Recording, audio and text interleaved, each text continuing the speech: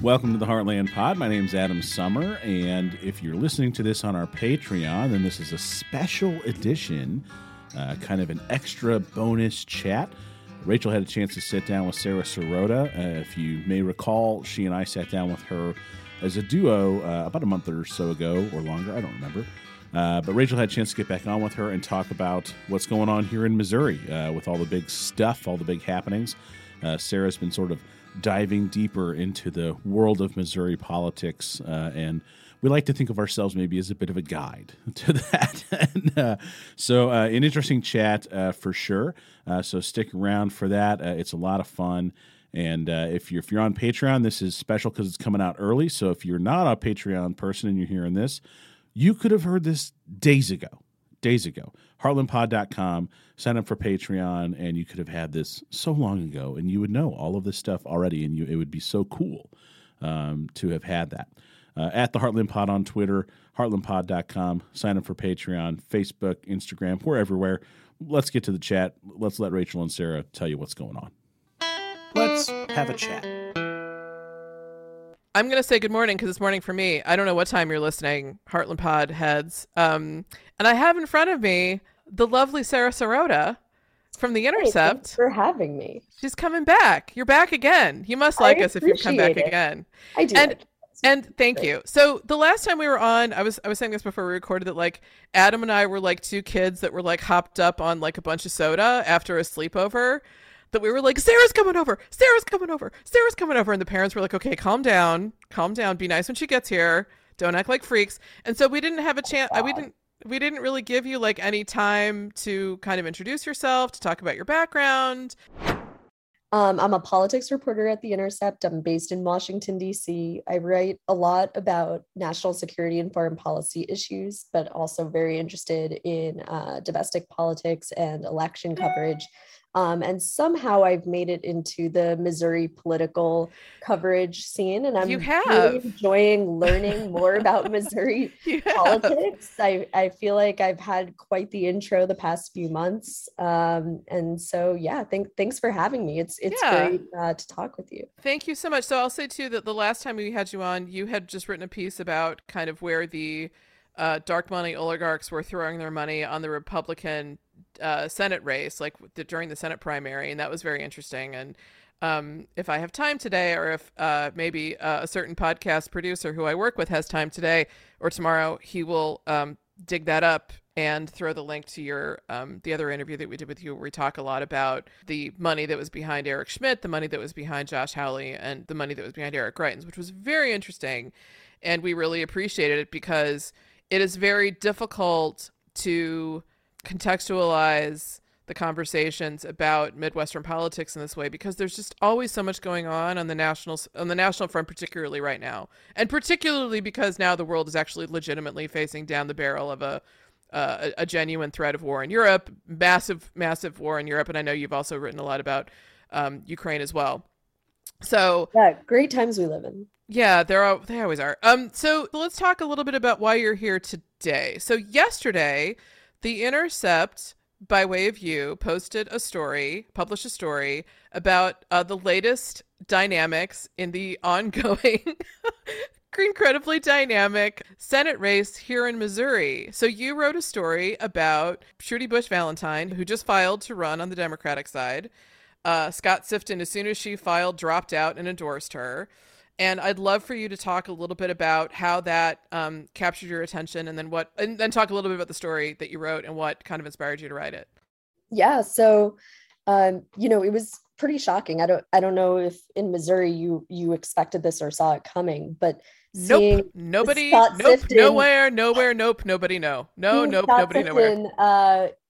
Suddenly drop out on Monday, and all of a sudden, Anheuser-Busch beer heiress Trudy Bush Valentine decides to throw into the Democratic primary for the open Senate seat on Monday. It was pretty surprising.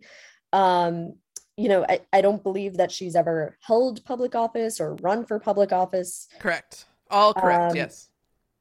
She's a big philanthropist, I guess. I mean, she's, heiress to this billionaire fortune. runs in Democratic circles. She held a fundraiser for Hillary Clinton in 2016.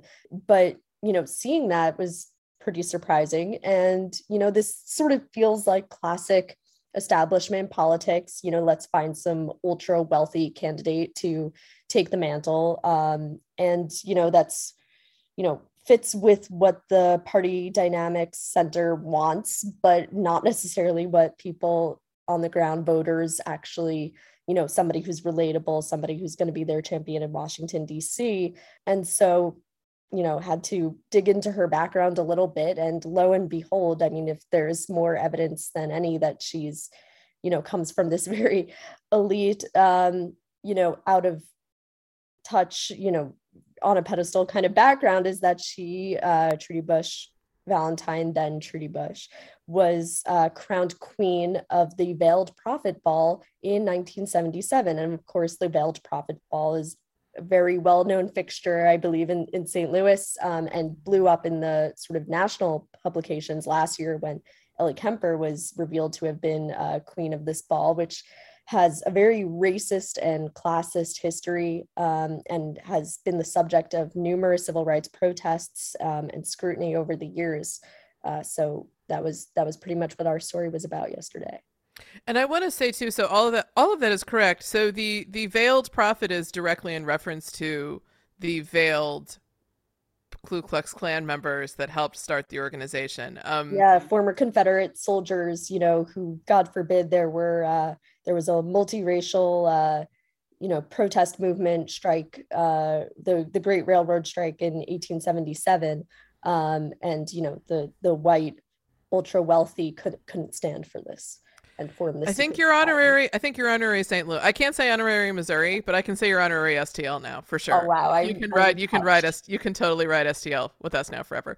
So I'm going to point everybody to the story in the Intercept. I did see a lot of people in St. Louis shared the story, and I think that everyone felt very gratified and relieved that like someone's paying attention outside of St. Louis circles, because just as we have a history of very embedded racism in every aspect of public life in the city of St. Louis and really the whole region, we have a difficult time, let's say, getting a pluralistic view of politics in our city from our local media. I'm just going to leave it at that. I'm going to say that very bluntly. So we appreciate that there is some, accountability, really, because like it does matter. And if these things come out, it doesn't matter how racist a Republican clearly is, like somebody like, let's say, Vicky Hartzler, who I still contend is going to win the Republican primary. She can be whatever she wants to be. Her voters aren't going to hold her accountable for that kind of stuff. The Democratic base here is very, very, very different. I will say that I think that if you think that someone in Missouri can win a statewide election without leaning R a little bit, I don't really know if that's true at this point. So I can understand the impulse to reach out to someone like her, especially since she appears to be able to self-fund at least through the primary cycle. Scott Sifton was having a very difficult time raising money. But if this is the kind of thing that comes out during the general, it will definitely turn off the base. So having this come out now is very important if she's going to be a serious contender in the race, not just for transparency, but so that kind of the laundry can get done before she's in the general. I think that's really, really, really important. And I'd like to also highlight that you got her to make an official statement, which I was very surprised. I was shocked. I was like, what? They were willing to send over an apology statement, acknowledging it. I thought there would be either I'd get ignored or they're, they would try to play it down in some way, but they straight up apologized. And yeah, so that was very interesting as well. Yeah, I think that was for me, that was kind of one of the bigger takeaways of the story, is that I have this sort of strange relationship with people that come from wealth like that, in that no one can take utter responsibility for where they were born, right? Like you are your parents' children from the day that you're alive, and you have no control over that. And when we're young, our parents kind of control the decisions that we make. So if you're Ellie Kemper or you're a young Trudy, and they tell you 20 years old, you're going to do this thing, and it's just tradition. Oh, it's just tradition. Oh, it's just tradition. Oh, yeah, well, it's just tradition. I'm very forgiving in a sense of those young women, because I held my parents' beliefs until I was, older too, like a lot of us do. So if you take responsibility for that and you're like, that mea culpa, I didn't know, now I know and I'm going to do better, then I have to at least allow for the possibility that may be sincere. And I think that Right. we'll see how that bears out. I'm just saying that for anybody who still looks at Ellie Kemper and goes, she's a racist. Like, she probably isn't. Like, let's be real. Like, she probably is not racist at all. She was starred in a TV show with a gay black man. I think she's probably. I don't think Tina Fey would be like, "Oh, are you a white supremacist? Yeah, come on my show." I don't think that's happening. Yeah, I mean, I totally agree, and but something to be said about that. She did continue to go back to the ball Oh, until at absolutely. least 1990, and I mean, Yes, she's certainly an adult by 1990. absolutely, And absolutely. at that point, it was very well known. The very racist and classist history behind this. There had been decades of civil rights protests. So her apology 100% could be genuine. And I agree that I don't think necessarily a 20-year-old who, should be held, said all these things about just because, from where they were brought up. But there is something to be said about the fact that, she was crowned queen in 1977, which was before Jewish and Black people were even allowed to participate in the governing organization behind this. It was also the height of the civil rights protests against it. Two people were arrested outside of the event while she was in there being crowned. And she continued to go back. And I think that's a really good point, that like once you're grown, you have a responsibility for the choices you make and the people that you're surrounded by, right? Like, so the Right. idea that when you're 20, okay, but you keep kind of participating in, and that I think also speaks to sort of the region, right? Like, there are plenty of extremely racist and white supremacist, and to be clear, white supremacy includes a fine tradition of anti-Semitism here in St. Louis. There were PGA tours that couldn't come through back in I mean, I was an adult. So I want to say like the early 90s. So we're talking about the same period of time where clubs denied PGA tours because they had black people playing in them, and they were like, sorry, no blacks allowed. This is Bellerive Country Club. I don't know if they've changed their stance since then. They probably did, because we have baseball players that are all like the people of color, and they probably want them to be in their. I don't know. I'm totally speculating. I have no idea. But she is definitely a part of a very proud racist white supremacist tradition. Let's be clear. Like, the Anheuser-Busch family are no friends of the progressive movement in St. Louis. They held a very big stick for a very long time. They were very powerful locally. There are people that know far more about that than I do. But I just know from growing up here that if you had any kind of a small business, or even a medium or a fairly large company, if it was locally based, and you provided any kind of service, marketing, payroll services, anything at all, at some point you were going to have to deal with the 500-pound gorilla that was the Anheuser-Busch Corporation. I think that's changed a little bit since InBev bought them a few years ago. The board's no longer locally based. But one of the things that we said yesterday is like, I hope that she really just walks around the area just around the brewery. The immediate area around the brewery has become quite gentrified in the last 20 years. And it's lovely. I mean, Soulard's beautiful. It's a really fun place to hang out. It's got a youth culture. A lot of young people kind of move there to sort of like sow their oats and have a good time and live in a loft and drink beer and whatever. Great restaurants, great nightlife right off the river. It's amazing. You go, a little bit south and a little bit north of there, and you're in a very different part of St. Louis. So my hope is that she doesn't ignore those places. And my hope is that she doesn't just spend time talking to the people that she's known her whole life.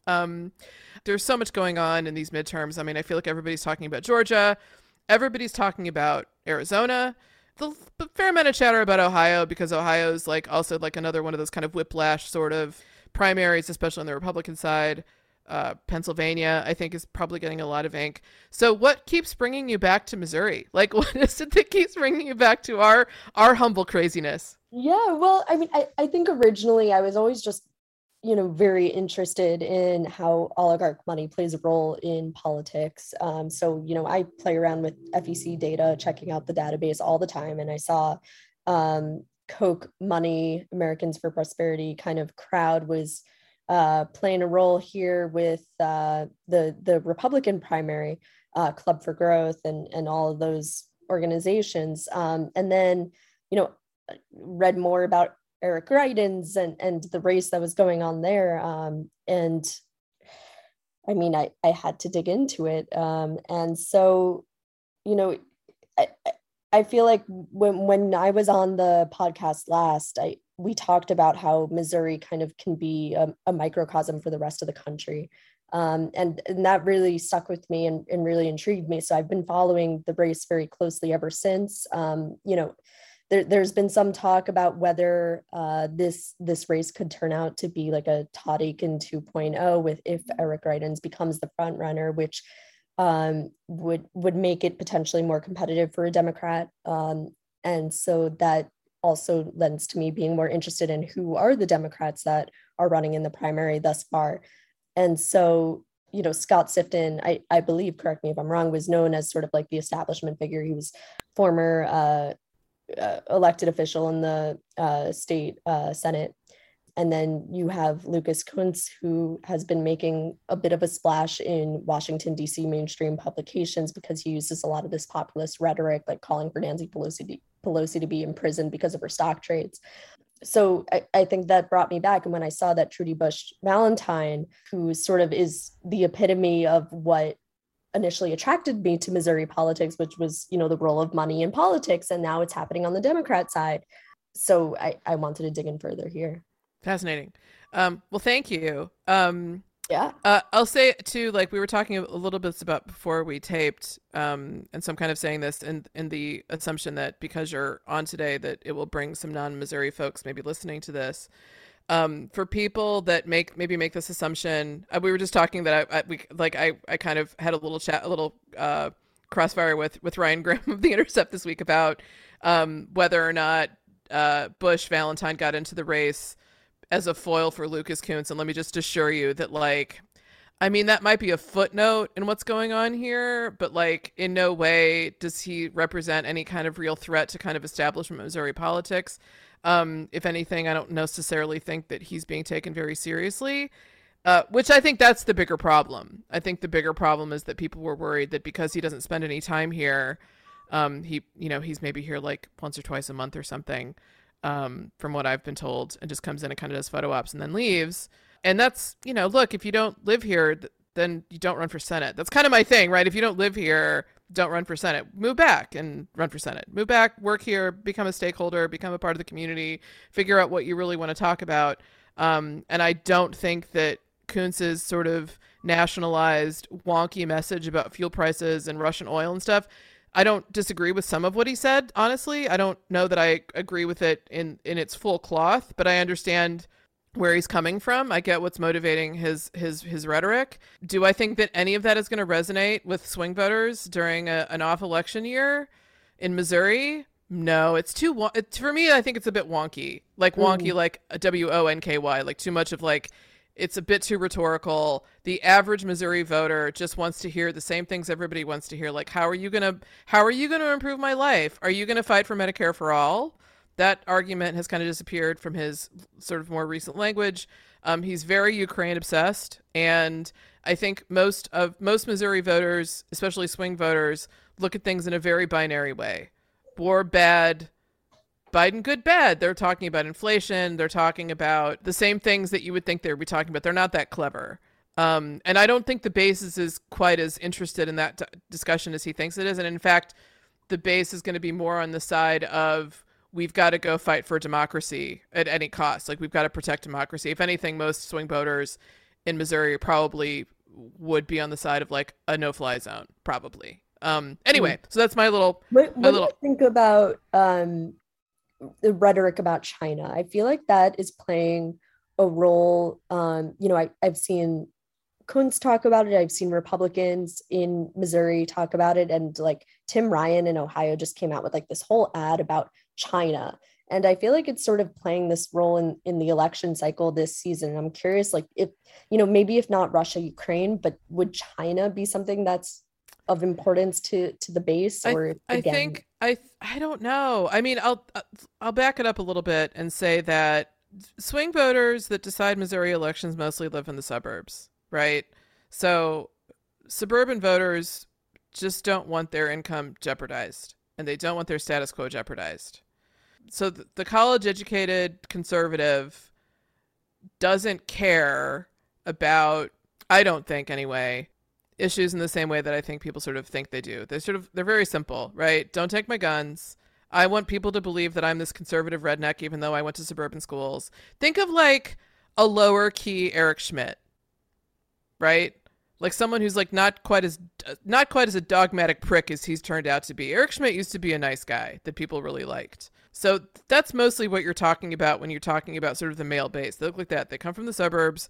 They're conservative when he used to be a normal person, conservative. They kind of want to be left alone. They're a little bit more libertarian leaning. And so, yeah, do I think that like conversations about reshoring manufacturing and things like that, do I think that works with some people? Of course it does, for the same reasons that it would anyone else. But most of the base here is going to fall down the same lines that they always do. Is it a pro-life candidate? Yes or no? If it's a pro-life candidate, I'm voting for them. That's mostly what people still care about here. And then, you know, they're going to follow the trend. Is the country doing well? Yes or no? If the country's doing well, if inflation's low, job numbers are high, like when you start to kind of peel the onion. Prices. Yeah, when you start to peel the onion back and talk about these kind of like big issues that require a little bit more looking past the headline, do they really influence people? I don't think they influence people as much as you and I would hope they would. You know what I mean? Like that takes a lot of subtlety and a lot of time and a lot of energy. And I don't think people really devote a lot of time and energy to that. You know, most people in Missouri don't even know who's running for Senate yet. They might know now because Eric Greitens' name was in the headlines again. You know, most voters don't pay attention to the election until they're standing at the ballot and there's two names in front of them and there's a D and an R. And they maybe will spend a little bit of time Googling these people or looking it up before they go to the polls. Very few of them follow primary politics like we hope they do.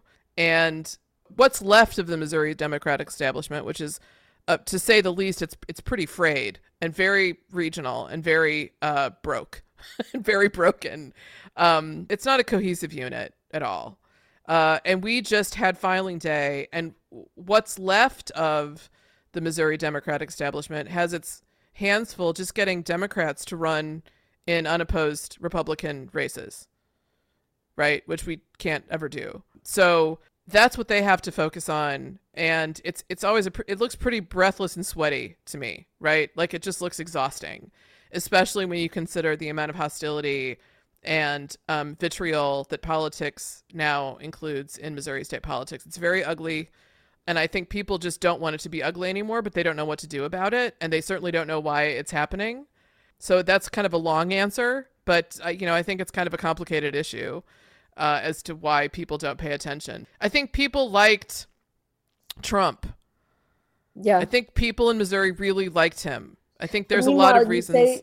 You say that like people care about like pro-life issues. And yet my perception of, you know, when Trump came in to the Republican primary, I don't think he was seen as like the most pro-life anti-choice candidate. No, and I think the reason that like a lot of people came to his side is because they were like, well, we've got to get the evangelicals on board or this isn't going to work. Because, you know, I think they were wrong, to be clear. I think that if I hate the man. I think that's probably pretty obvious that I'm not going to be a Donald Trump fan. But the only thing I liked about him was that he was secular, right? Yeah. Like that was the thing that I did like about, like it was. Meanwhile, though, he ushered in the like most conservative Supreme Court. And I think that is because like when I saw his candidacy, I thought, well, this isn't going to work unless, oh, fuck.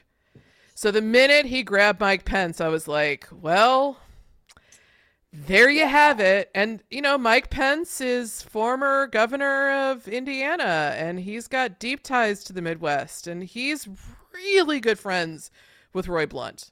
They are very, very, very close pals. I mean, Roy Blunt used to, you know, and there was a time where he was pretty close with Eric Greitens as well. Yes, that's correct. Yeah. So I think there are plenty of pro-choice conservatives in the state, and I think they're being left behind. And I think those are people that appreciated the kind of more anti-neoliberal messaging of one Donald Trump. And I think everybody's kind of trying to figure out how they can take a slice of that pie. The problem is none of them are Trump. Josh Hawley's not Trump. Lucas Kunz isn't Donald Trump. None of them are Trump. They're all Trump light. And I don't think that they command the same kind of presence that he does ever. I think the reason that Josh Hawley won his Senate race is because Donald Trump stood next to him with Sean Hannity in Southeast Missouri and was like, this is my guy. And everybody's like, well, if Trump likes him, I like him. And he beat, nobody thought he was going to beat Claire McCaskill. I was worried, but most established, most people, even in Missouri, thought, well, she's such a good politician. And she is. She's a political animal. She knew how to win 2 elections in a state that was becoming increasingly red. So, hey folks, Adam, just a quick break for you here. Remind you, if you are listening on basically any platform, you can leave us a rating and review, especially if you're on iTunes. If you got that iPhone in your hand or wherever you get, if you're driving in the car when you get there, just scroll on down, hit that 5 stars, leave a quick review. It helps people find us. It helps us turn up in searches and things like that. Reminder, you can go to heartlandpod.com and subscribe for the Patreon and get links to all of our shows over there. Monday, Tuesday, Wednesday, Thursday, Friday. We got shows all over the place. Extra stuff on Patreon for subscribers. And now let's get back to the chat with Sara Sirota and Rachel Parker. So we're still kind of living in kind of the echoes of Donald Trump, like every other red state is. I don't think it's going to work. And the problem is that the only thing they're picking up, they being the right, is the anti-women, anti-choice, anti-voting, the election was stolen rhetoric. And I think it's just tuning people out. And so what you have left are people that are just going to show up and vote for the person who's not going to make abortion legal. That's my hot tip. I mean, I could be, things are changing here very quickly. So we'll see. But that's where I sit this morning at 10 a.m. on a Thursday after a very brutal week. Something you said that interests me, and I think also just interests me about Missouri politics, is that, you mentioned that there are pro-choice conservatives in the state. Yeah. And something, that intrigues me about Missouri politics is that I feel like a lot of voters don't evenly fall into the classic national talking points. I believe Missouri was the first state to repeal a quote unquote right to work law. And so, there's a huge union presence and respect for labor unions on the conservative side as well. Now, those people may not ever be able to win national office, but that sort of mixed messaging that doesn't necessarily exist on the national level is very present in Missouri and intrigues me a lot. I think it's probably present all over what we call the flyover. Like, I think that there was a Washington Post story that I don't currently have a Washington Post subscription, so I couldn't read it. But I did see a Washington Post story where was another headline like, wouldn't you know it? These Midwesterners don't just fall into one party or the other. I was like, yeah, we don't. Like, no one does. Like, no one's solidly. I don't know anybody who's like, I'm so happy I'm a Democrat. I know people that are like, I'm a Democrat because, like, yeesh, these other people. Woo. And there are people that are in power in St. Louis politics, all over the region that may as well be Republicans. They're just Democrats because Republicans can't win county office and so forth, because of the base here. So this is kind of interesting. This might be kind of fun to chew on for a while. So we're probably going to all get a chance as Missouri to vote on a ballot initiative that will give us ranked choice voting in all statewide elections. Say what you will about ranked choice voting. It's confusing. Everybody's kind of more approval voting, blah, blah, blah, right? Wouldn't you know it? And it's the effort behind it is very bipartisan. There are some, I can't remember all who's involved, but like very strange bedfellows, right? Moderate conservatives and moderate Democrats, we'll say. This kind of like interesting coalition of groups that are coming together to fund this ballot initiative so that it will completely change the way that we elect, that we vote in primaries and the way that we vote in every single Senate on down the line, right? Senate being kind of the highest, I guess, if you want to say that's kind of the highest statewide elected official, but governor, secretary of state, everything. And the group that is coming out against it the hardest right now is the Missouri Republican Party. We were talking a little bit before we taped about Scott Fawn and kind of where he sits in this whole Greitens thing. You were asking me about that. Yeah. And Scott Fawn retweeted the Missouri Republican Party's like condemnation of this ballot initiative. And he was like, if you don't have anything to say about the rapist and serial abuser and like whatever else he said about Greitens, but you have something to say about this, then I don't even know what are you people doing, basically? Like, I've never seen Scott Fawn condemn the Missouri Republican Party ever. I haven't been following that long, but I've never seen him do that. So Well, they he are has some history with Eric Greitens. no one likes Eric Greitens. Eric Greitens likes Eric Greitens. Yet he consistently ranks high in the polls. Not the last couple, not the last week. Like the last poll I saw, she was, I think, You're so convinced she's going to be the nominee. Yeah. Oh yeah. Oh, absolutely. Yeah. She so understands what to do. And I'm not, I listen. Is she known outside of her district? Yes. In the same way that Eric Schmidt is. I don't think people really know who Eric Schmidt is. Really? I feel like he's been getting so much press attention lately. I don't know that it's the kind of attention that he thinks he wants. I really don't, because it's not, when you look consistently at the polls, he didn't really tick up. He and Eric Greitens are a margin of error apart from each other in the last poll that I saw. Mm-hmm. So I want to say 16% were undecided. Vicky would top the poll at like 24-ish%, and they both came in around 20 or something like that. I glanced at it this morning because I think somebody shared it with me. Or it could have been yesterday. We recorded a special podcast yesterday where we called the year in a day, a week in Missouri, because every day felt like a year, because it was just all like what awful person is doing what thing today. And I also want to shout out to the Intercept about the story that you guys wrote about Roberts scrubbing his Wikipedia page. Like, that was badass, and it did not go unnoticed, and we're extremely grateful, because that is a whole other disgusting, problematic problem that we can't get into right now, because I'll just start like throwing things around the room. I think that people are more complicated. As much as I just said that, like, people think in sort of a binary way, yeah. I think everyone's more exhausted and traumatized than they realize. And just because Donald Trump can walk into a stadium full of increasingly less people and say ridiculous stuff into a microphone and people applaud him, it's because it's authentically him. He's horrible and he's a lunatic and he has no business being anywhere near public office. I think that he's so pathological that 5 minutes before he opened his mouth and said the ridiculous thing, he believes it now. It doesn't matter what it is. He now believes it.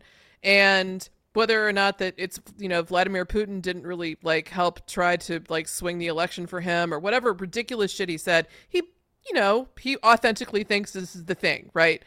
And so for all these people that are trying to ban, the book banning thing is going really sideways. I don't know that the school board races are going to go the way these people do. For me, if I were Eric Schmidt, I would have done exactly what Vicky Hartzler's doing, which is why I think she's going to win. I would have hung back. I would have said nothing. I would have spent no money. I would have left the school districts alone. I would have let Parson be the foil for our Missouri's failed COVID response. Mm-hmm. I would have prosecuted the holy shit out of the Agape boarding school, and I would have made a big deal about that. I would have said, Josh Hawley's right, we have to be tough on pedophiles, and I would have hammered them. I would have forced them to close. I would have made that my issue. And then I would have said nothing about the campaign except that I'd run to file, and I would do the occasional ad about standing proud for Missouri since I was elected attorney. That really kind of bland, run-of-the-mill stuff. And then I would have gone very hard with campaign money to buy ads that said, I closed down a boarding school full of pedophiles because I cannot let children be harmed in the state of Missouri. And I'm the attorney general and I approve this message or whatever. Instead of this reign of terror that doesn't really have the resonance. I don't think it has the resonance that he thinks it does. I don't think this is anything anyone was asking him to do. Suing the Rockwood School District under Sunshine Law violations or whatever, that's a pretty hard one for me to figure out. We argued about it a little bit on our podcast. My friend Sean kind of thinks it's more about spite because the superintendent of Rockwood, it's the largest school district in St. Louis County, and I think it's one of the biggest in the state, makes more money than he does as attorney general. So he's I just think it's him trying to be a manly man and a bully. And I think when I think of that district, I think of a lot of Trump voters. It's very conservative. It doesn't even lean R. It's just boom. It just falls over R. It's Ann Wagner's district.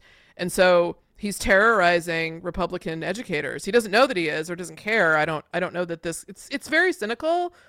And I don't think, I could be wrong, but throughout this primary cycle, every time he filed a lawsuit, his name recognition never went up. So I think people are kind of tuning it out because it's so overwhelming. Like, Yeah.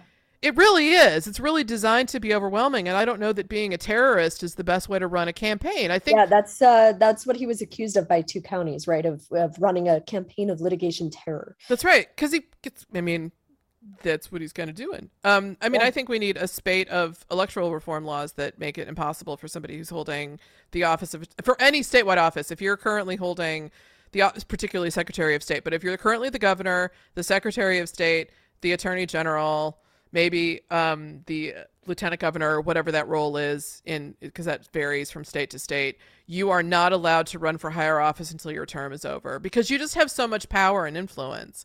I don't think that we could ever get that for lawmakers, but I think like definitely we need that big time, because our attorney general is using the office exclusively as a campaign opportunity.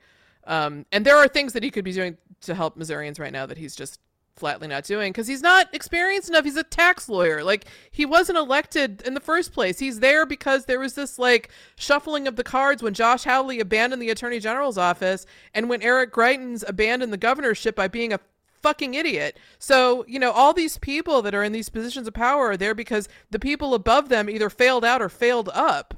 To get back to Vicky, she's doing exactly what I would tell her to do. Like, don't say anything. The announcement on filing day that you and I think I am back and forth a little bit about this. On her filing day, she basically was like, a rapist has no business in the U.S. Senate or something. I mean, she just went at him hard, and I was like, yeah, she's going to win.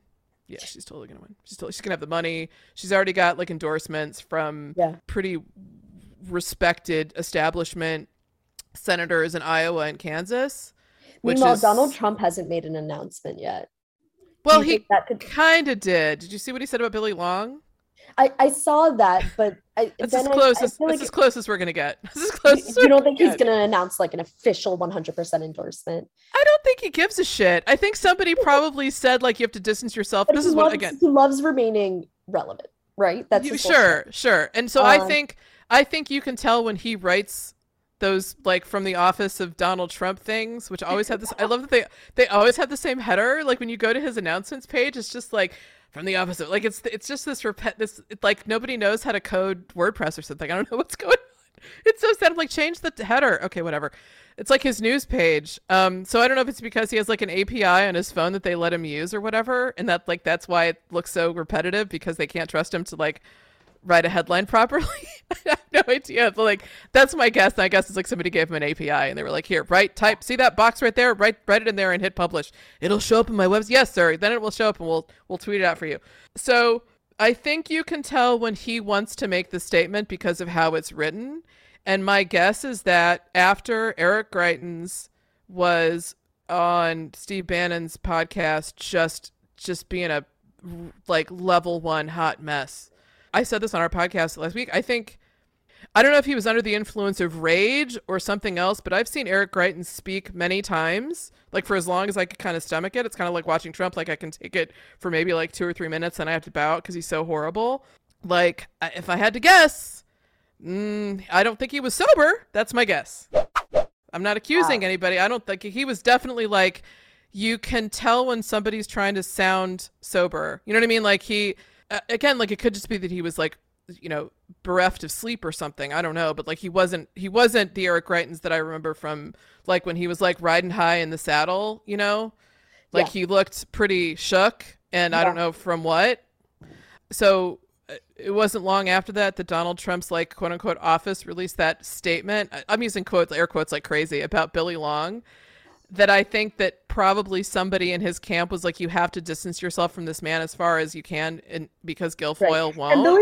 And Billy Long was like a very well-known ally of Donald Trump's while he was president. Oh yeah, and he kissed and he kissed the ring at Mar-a-Lago. Right, he went to Mar-a-Lago. He spent like thousands of dollars there, which raises a lot of questions to me. Of course, and like Billy, I have to assume that the reason it's not Vicky Hartzler is because she didn't do that.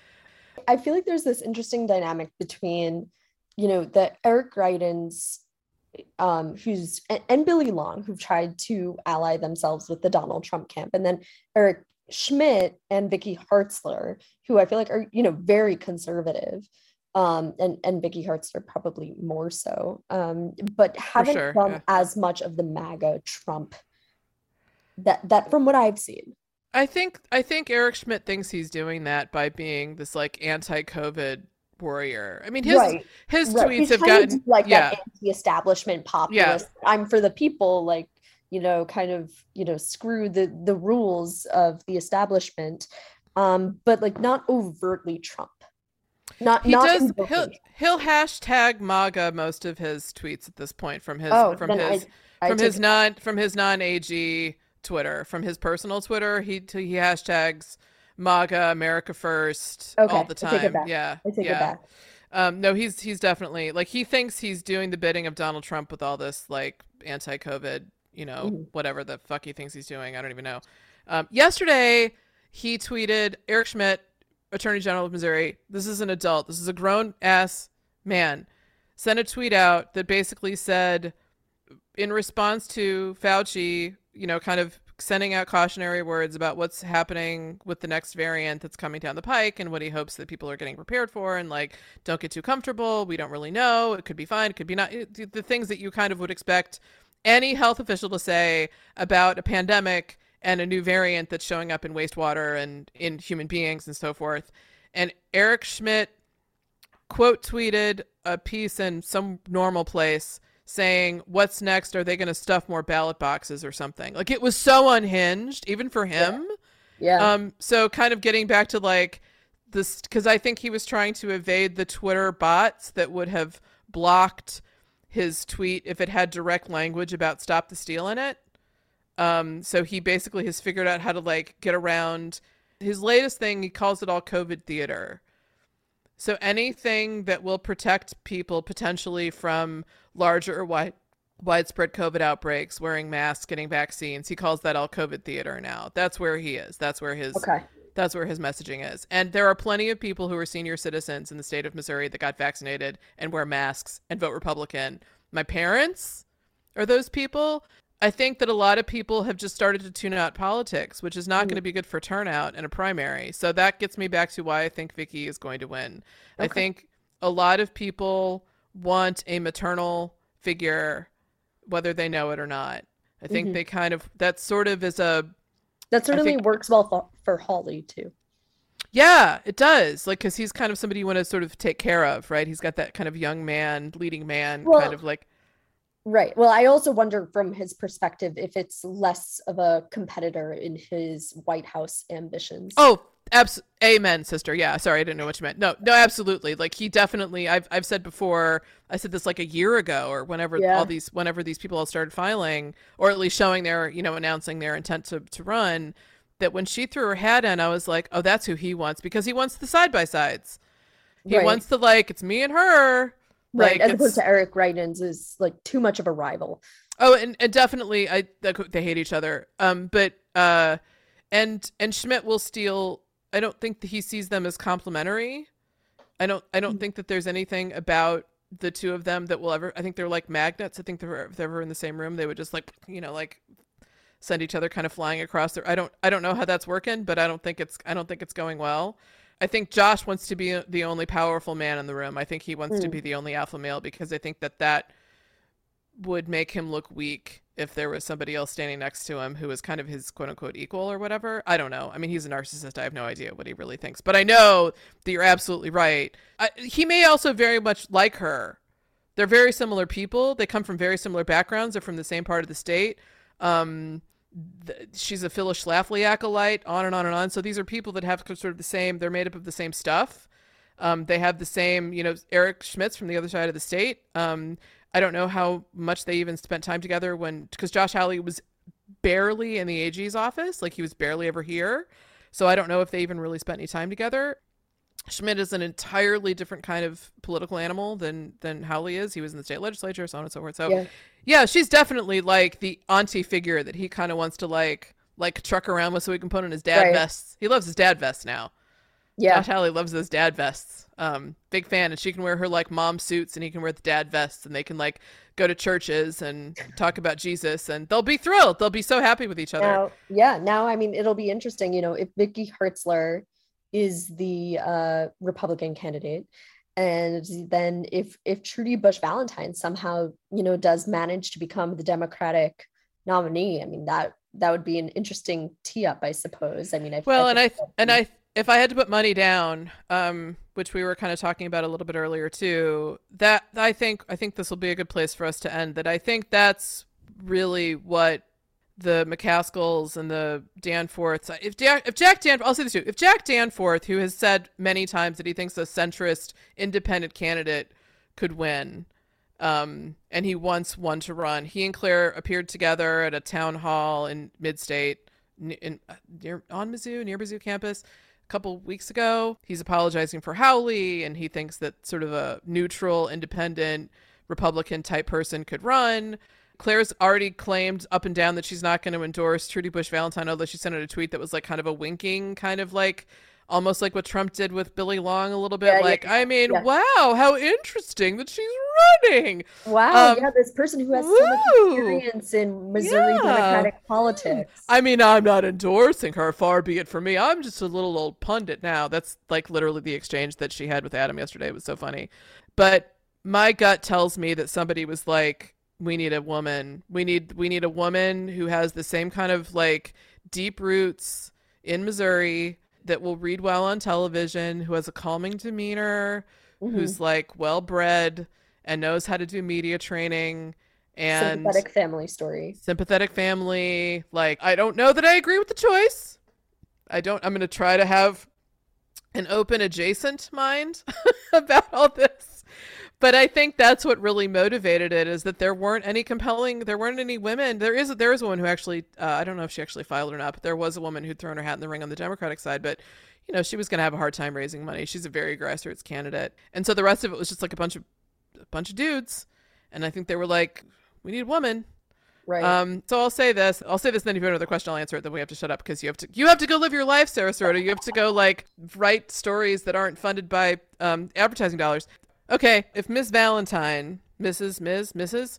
gets an endorsement from one Jack Danforth, if he pulls a John Kasich and points to her and says, I want Republicans to support her race, I want Republicans to vote for her in the primary, and I want Republicans to vote for her in the general, we might have a horse race. Actually, maybe. We could actually have a horse in the race if that happens. I don't know that it's going to. There's a part of me that kind of hopes it does, because for once in these conservative Missouri circles, I want the mea culpa to include you supporting a Democrat. Because if the shoe were on the other foot, if there were a reasonable human being, if there was like let's say like a Lucas Kunce or something like that running on the right, that was like pro-choice or something, like this just gave me like this much, like, let's just say it was a Republican that was like, I want minimum wage, I want environmental legislation, I want like one thing. If you gave me one thing, I'd be like, well, we got to support him. That's it. Vote for him in the primary. Do what you got to do, because like the rest of these people are insane. We have no choice. That's not the situation that we're in. The situation we're in is that we are in territory where every single person on the right in the Senate race is an extremist, and no one on the Democratic side is popular. So if she can create a lane that's called I'm a moderate, and if one of these kind of quote unquote moderate Democrats Republicans, including Roy Blunt, would have the nerve to endorse her, I would be politely surprised. How's that? Is that a good place to end? Yeah, I think so. Okay, awesome. Well, thank you so much for coming back on. It's always great to have you. And thank you for the great coverage. We really appreciate it. I really appreciate you having me. Thank you. Thank you so much. The Heartland Pod is a production of Mid-Map Media, LLC. Follow us on Twitter with @TheHeartlandPod. With email, you can reach us, heartlandpod2020@gmail.com, online with heartlandpod.com. Subscribe, and please sign up for our Patreon with patreon.com/heartlandpod. Become a podhead or an official Podgressive today and unlock all of our content. See you at the next show.